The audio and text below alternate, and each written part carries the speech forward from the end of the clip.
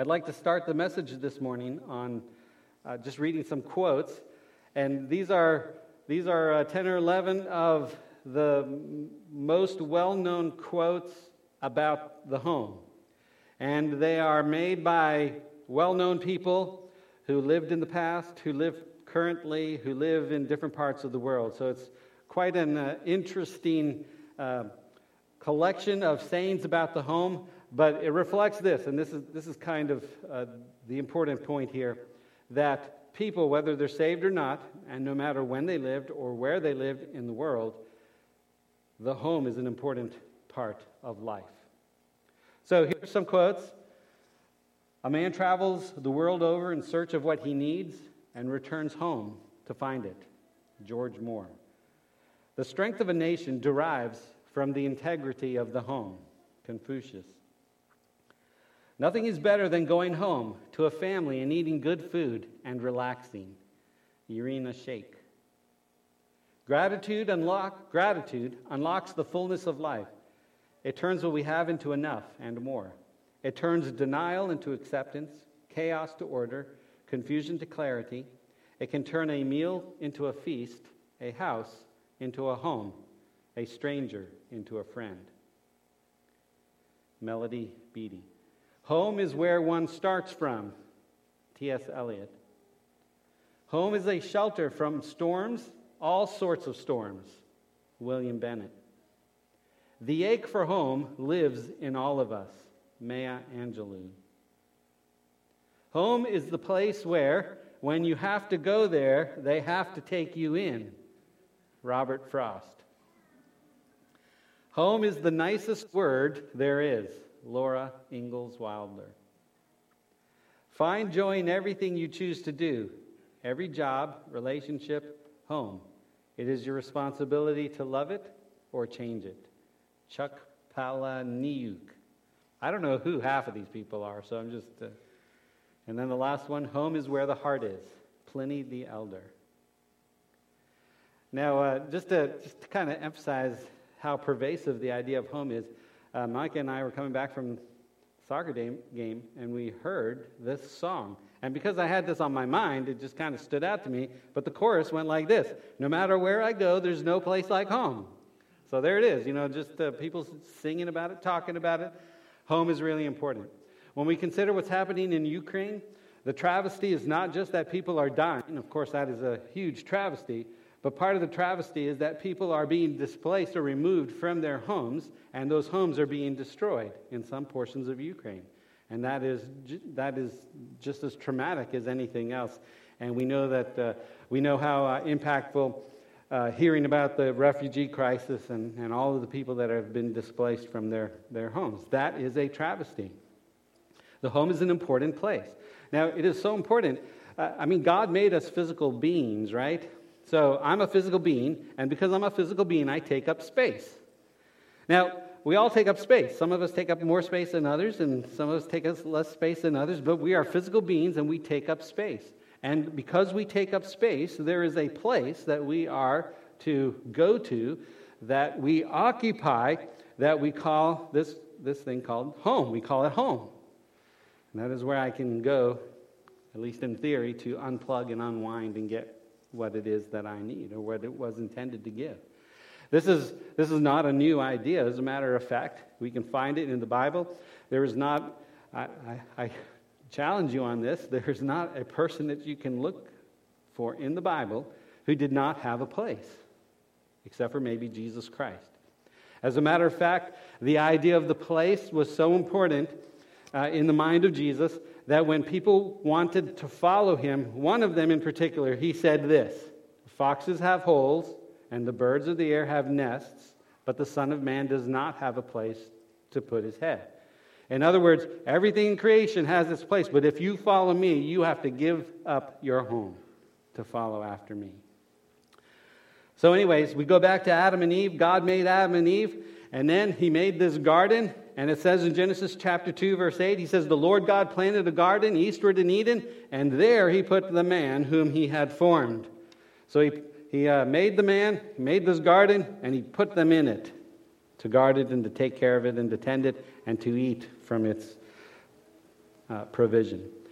I could just go person after person, but I'm just going to be selective here. So the next person is Jacob. You remember Abraham, Isaac, and Jacob? So he is one of the fathers of the nation of Israel in the Old Testament.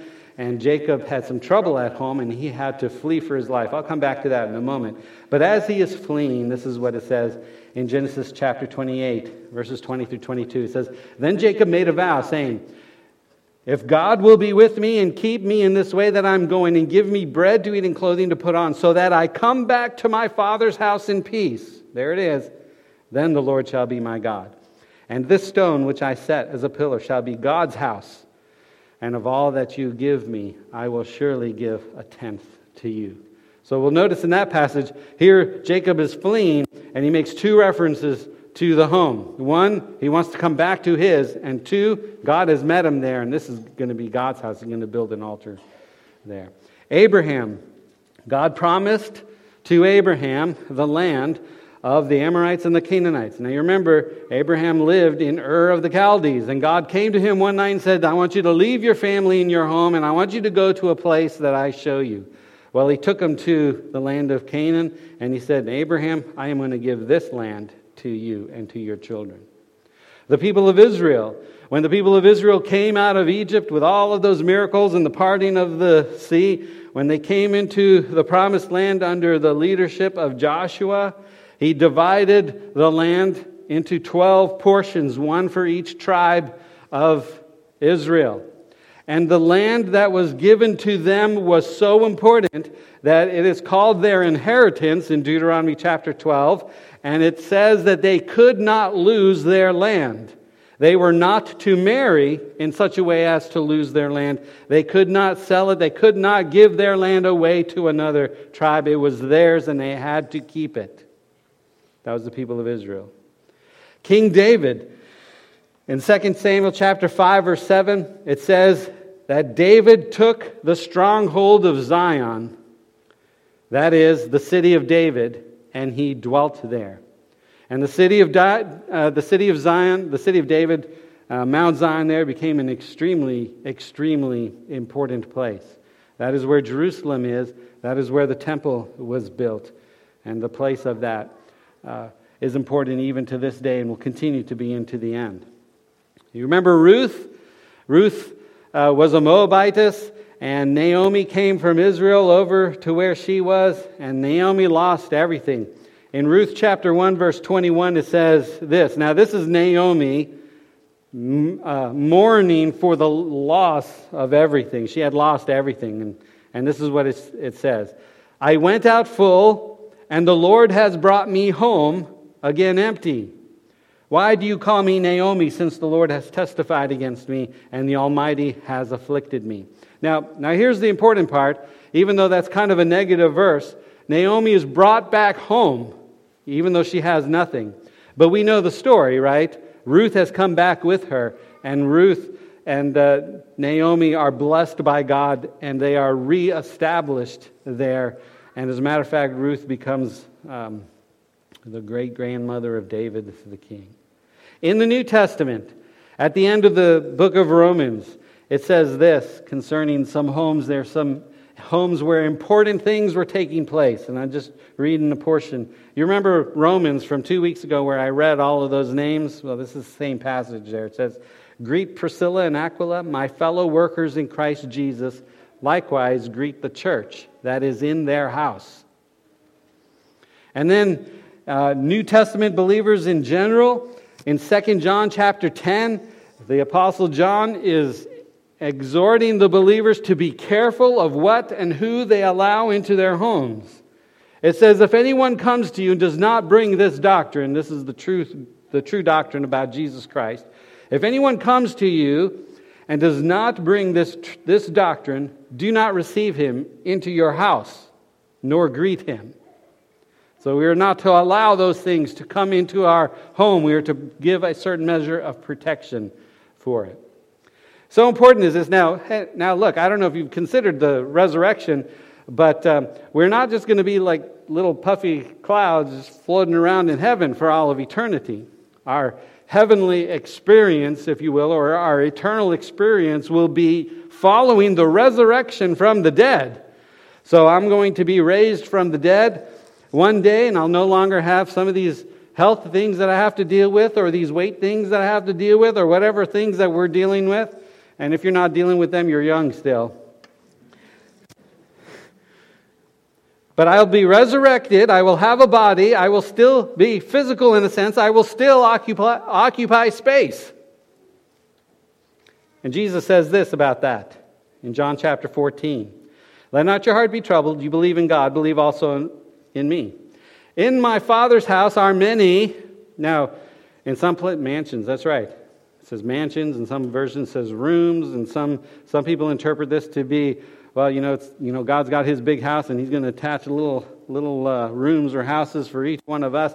But it doesn't matter. The point is this: Jesus is preparing a place for me, and when it is time, He says, "I go to prepare a place for you, and if I go prepare a place for you, I will come again and receive you to myself, that where I am, there you may be also, and where I go, you know, and the way you know." So I've got a heavenly place awaiting for me.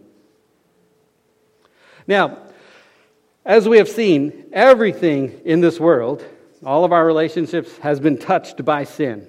So we all know about that. We've all got these sinful things that have disrupted our relationships, and we all have our history, and we all have our baggage, and we're all dealing with our things now, and we're unsure sometimes about what's going to happen tomorrow.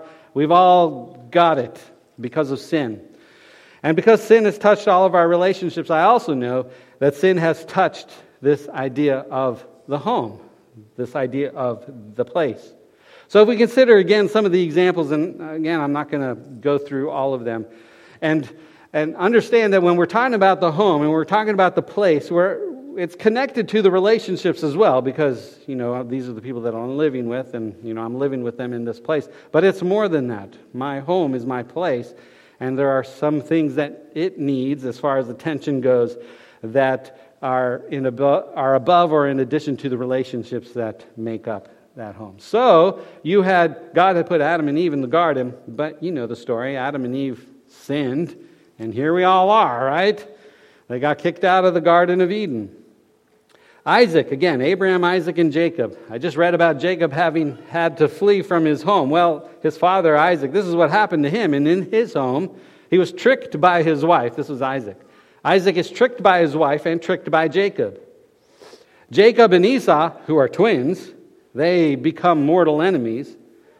Jacob has to flee, and he can't return home for over 20 years. It's 20 years until God answers that prayer and allows him to return back to his father's house. That's Isaac. David had trouble in his home too. King David, a man after God's own heart. King David's oldest son raped his half-sister and was killed by his half-brother. That half-brother, Absalom, revolted against his dad, King David, and kicked him out of his home and out of Jerusalem. And David remained away from home until Absalom was killed and the rebellion was squashed. The people of Israel, when God had given them the land and He divided it up between the 12 tribes, He cautioned them, or He exhorted them. And I want to show you this verse. This is Leviticus chapter 20, verse 22. He says, "You shall therefore keep all my statutes and all my judgments and perform them, that the land," notice it's talking about the land, their place, their home, "that the land where I'm bringing you to dwell may not vomit you out." Now, isn't that kind of graphic there? And we all know the story, right? They came into the land, and even though God was very gracious and patient with them, they continued to sin until the land vomited them out, and the Babylonians came and took them captive. And the restoration back to that land was a big deal. New Testament believers. Now, I'm going to read a passage from 2 Timothy. I have some of the verses up here. I'm going to read this passage from 2 Timothy. And at first blush, you might look at it and say, well, it's men are going to be like this in the last time, referring to all humankind. But that's not what the passage is talking about. The passage is really specific. Men are like this, and women are like this, and this is what's happening. Now, this passage is not flattering. It's not flattering for men, nor is it flattering for women. This is what it says here. But know this, that in the last days, perilous times will come. For males, if I can translate it like that, will be, now here it is, guys, look out, lovers of themselves, lovers of money, boasters, proud, blasphemers, disobedient to parents, unthankful, unholy, unloving, unforgiving, slanderers. I wish I could stop right there. Without self-control, brutal, despisers of good, traitors, headstrong, haughty, lovers of pleasure rather than lovers of God, having a form of godliness but denying its power. From such people, turn away. Hey, isn't that some good advice there? If you know anybody that's full of all those bad things, just stay away from them, right?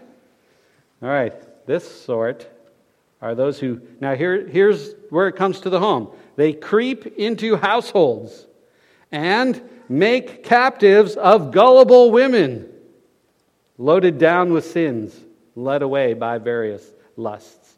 So I told you this wasn't flattering for the guys or for the girls, but this is how it is in the world with sinfulness. Guys are horrible, and women allow them to trick them. They creep into households. Now, when we consider this, and we consider all of the brokenness of the home, there are some important things, I think, and I've kind of put these suggestions together as far as what can we do about it. Because when God created the home, He created, and I'm going to go through these points as we go through this here. It says that God has created the home for a purpose. In other words, we have this place to live, and it is an important thing, even in our Christianity and our relationship to God. And so my first suggestion here is this, that we make our homes more of a priority. That we make our homes more of a priority. Now, I say that because in our society today, the home is kind of relegated to a lower position. It is not as important as some other things. So our bank accounts are more important than the place that we live a lot of times. Now, this is in practice. Because you remember all those quotes at the beginning. When it really comes down to it, people understand that home is an important place. But our society in its day-by-day pursuit of things just kind of pushes what is important aside until, maybe you lose it or you realize that what you had there was better than you thought or whatever. The day-to-day grind just kind of blinds our eyes to the importance of our place, our homes. So let us make a higher priority of it. Let us not make our jobs more important than our homes.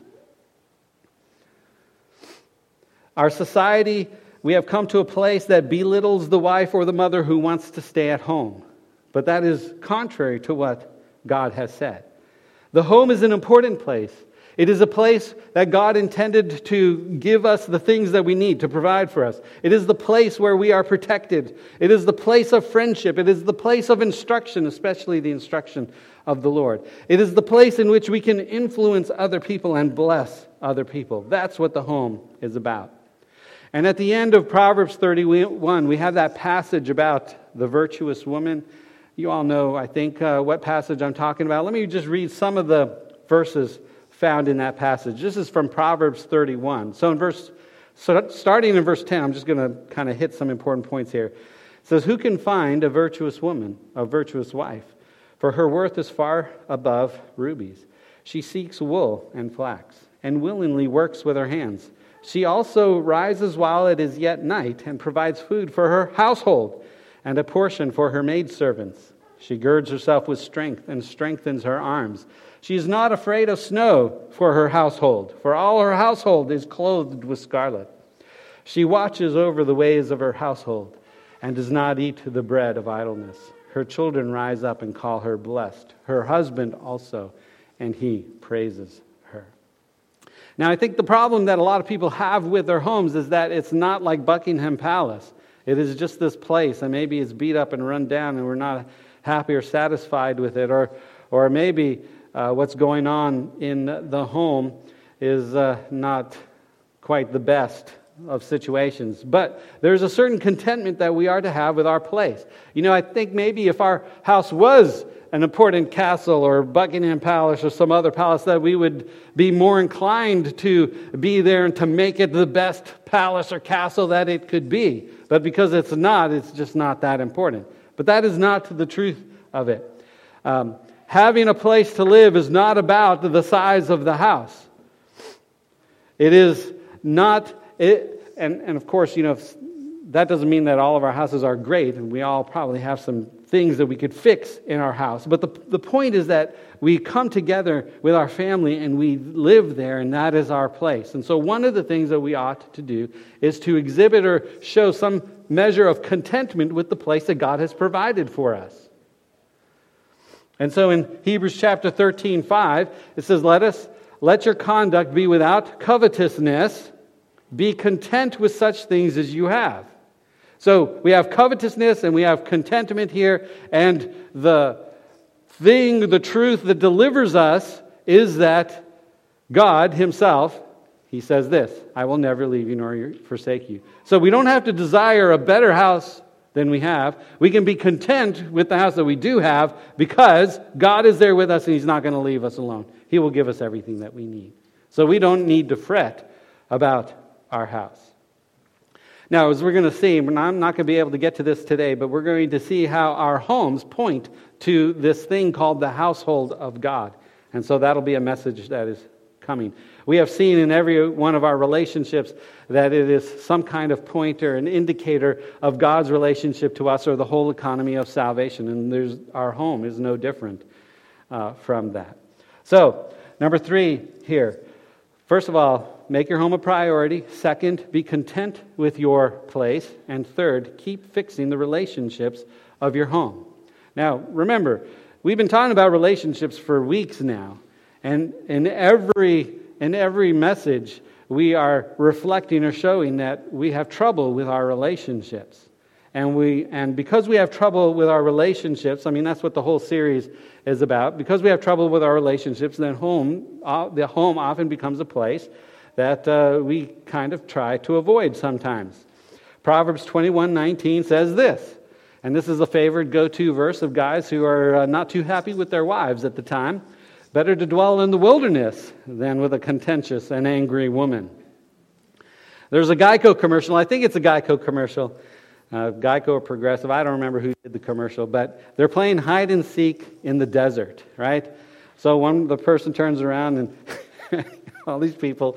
Now there's nothing around. There's no rocks. There's no trees. There's nothing. And they're playing hide and seek. So she's counting. One person just takes off running in the opposite direction. And of course, it's just flat and barren. And so, she turns around. You can still see him running in the background. Where is he going to go? You can't hide there. Another person pretends to be a cactus. And another person hides behind him. Another person is digging a hole as fast as she can. And he says, I see you. That hole's not big enough for you to fit in. And on it goes. There's just nowhere to hide in the wilderness. And this proverb here is not meant to encourage men to leave their contentious and angry women and go into the wilderness. Because nobody would want to dwell in the wilderness. And so God is not condoning that or encouraging that. Rather, we see that and things need to be fixed. So we know that. We need to fix our husbands and our wives. We need to fix our children. We need to fix our parents. We need to fix mothers and fathers. Everybody needs fixing.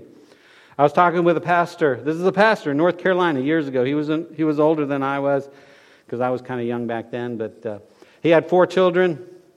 And so this is a pastor. All the children had grown by the time I was talking to him. And he said, when my children were growing up, I just stayed at the church as long as I possibly could. I didn't want to go home.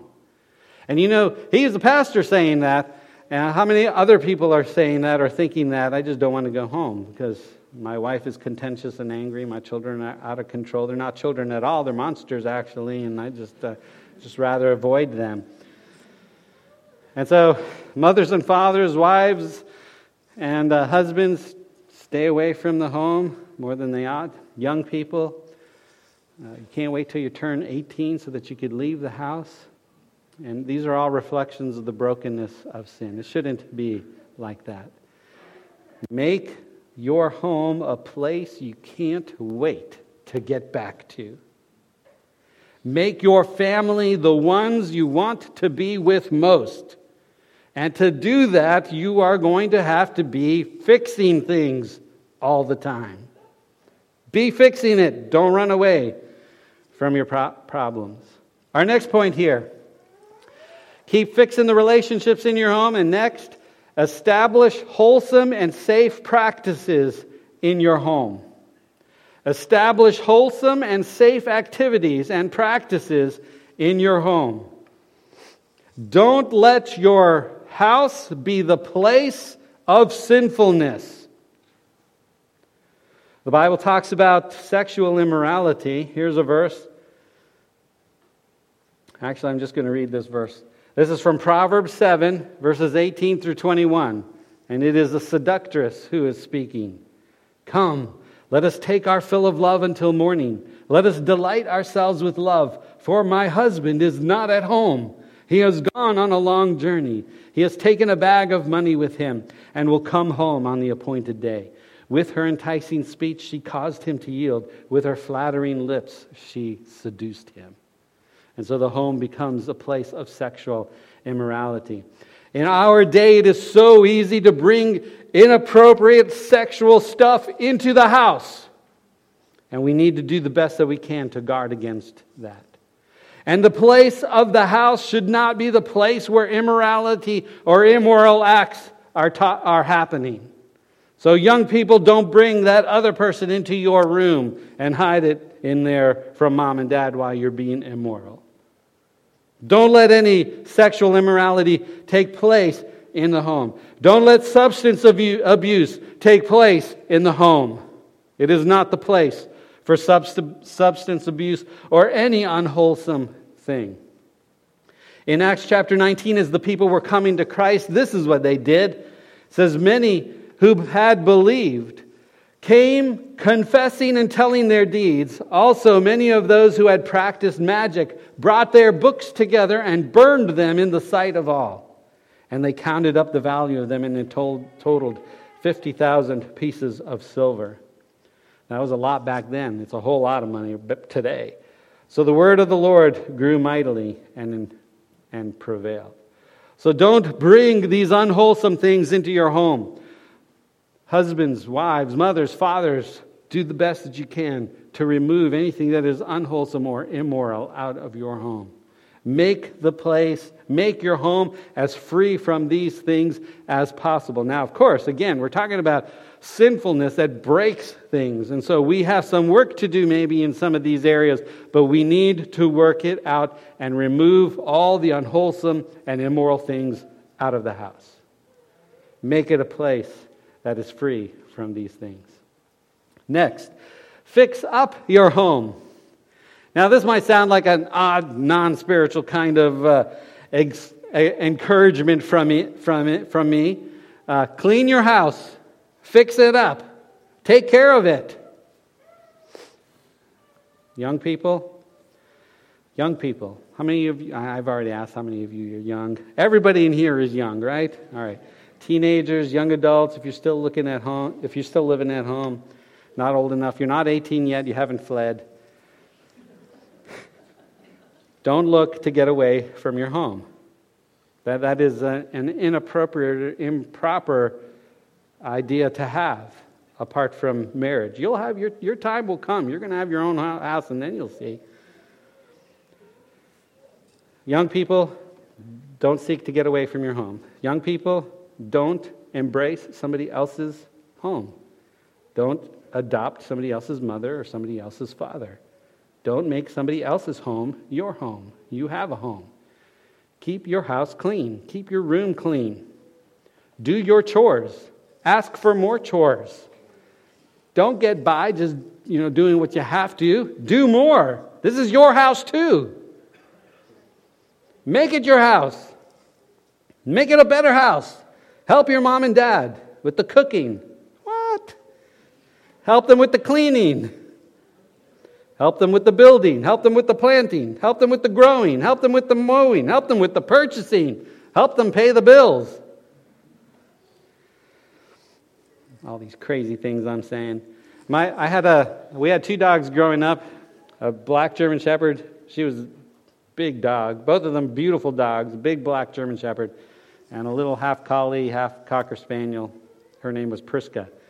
They both shed a lot of hair. So I'm 16 years old, living at home. We have these 2 dogs, and they shed a lot. And one day, I guess my parents decided they were going to let the hair go and see if me or my brother would ever clean it up. So they let it go. And after about a month, now I don't think it was quite a month, I started to notice, why is there all this hair, dog hair all over the place? And I did end up cleaning it up. But I was a teenager, right? So what took a couple of days for my parents to notice took me weeks to notice. It's not that I didn't want to help clean up. I just didn't see it. So we have to look around when you're young. You have to look around at these things. You have to hear what your parents are saying, and you have to participate in the things that they are engaged in to make the house the best house that it can be. Now, you would think, well, clean up, repair things, is it just about making things look nice? Well, it's not really just about making things look nice and work. It is about your character. I'm talking to all of us now. It's about our character, and it's about our faithfulness. It is about our character. Are we lazy or are we diligent? It is about our faithfulness. Are we taking care of the blessings that God has entrusted into our hands? For our house is a blessing from God, right? So, Proverbs chapter 24, verses 30 through 34 say this: I went by the field of the lazy man, and by the vineyard of the man devoid of understanding. And there was all overgrown with thorns. Its surface was covered with nettles. Its stone wall was broken down. When I saw it, I considered it well. I looked on and received instruction. Verses 33 and 34. A little sleep, a little slumber, a little folding of the hands to rest. So shall your poverty come like a prowler, and your need like an armed man. So God has entrusted these things into our hands, this house, this place that we live, and we want it to be a great house. But if we are lazy and we're not faithful with what He has entrusted us with, we are going to lose it. Our poverty will come upon us. And so let us look to the things. Let us clean it up. Let us fix it up. Let us make it presentable. Let us make it a blessing. As a matter of fact, the good home is not meant, like everything else that God does, the good home that we have and all the blessings that come into it are not meant for us just to keep it and to enjoy it. God gives us what He gives us so that we can turn around and be a blessing to others. And this is no different. We're supposed to next open our home to others. So we need to learn how to make our homes great, a great place to be, so that all who live there are blessed and that all who come there are blessed. And then we are to open our home and be a blessing to others, to our neighbors and to other people. And you have the idea of hospitality, which comes into play here. Romans chapter 12, verse 13 says, distributing to the needs of the saints, given to hospitality. This is important in the Christian life. 1 Timothy chapter 3, verses 2 through 4. So important is this that it is one of the qualifications for those who want to be pastors. A bishop or a pastor, an overseer of the church, then must be blameless, the husband of one wife, temperate, sober-minded, of good behavior. And look at it, hospitable, able to teach, not given to wine, not violent, not greedy for money, but gentle, not quarrelsome, not covetous, one who rules his own house well, having his children in submission with all reverence. And so let it be a place that is open to be a blessing to others. And then our last point this morning, exalt the Lord in your home. Exalt the Lord in your home.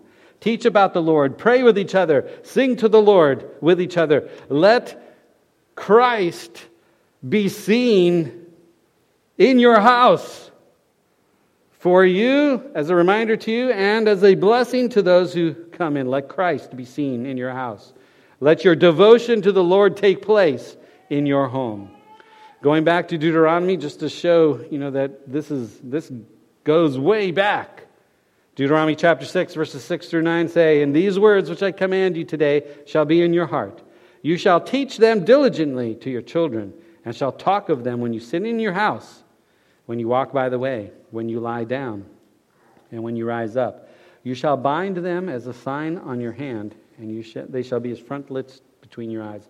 You shall write them on the doorposts of your house and on your gates."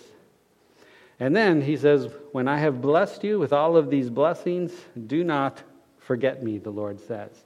So when your house is up and running and it is full of good things and it is a blessing to others, keep on pursuing the Lord.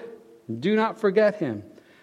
He goes on in verse 10, Deuteronomy 6:10. "So it shall be when the Lord your God brings you into the land which he swore to your fathers, to Abraham, Isaac, and Jacob, to give you large and beautiful cities which you did not build, houses full of good things which you did not fill, hewn out wells which you did not dig, vineyards and olive trees which you did not plant. When you have eaten and are full, then beware lest you forget the Lord who brought you out of the land of Egypt, from the house of bondage." So let us remember the Lord in our homes. Let us look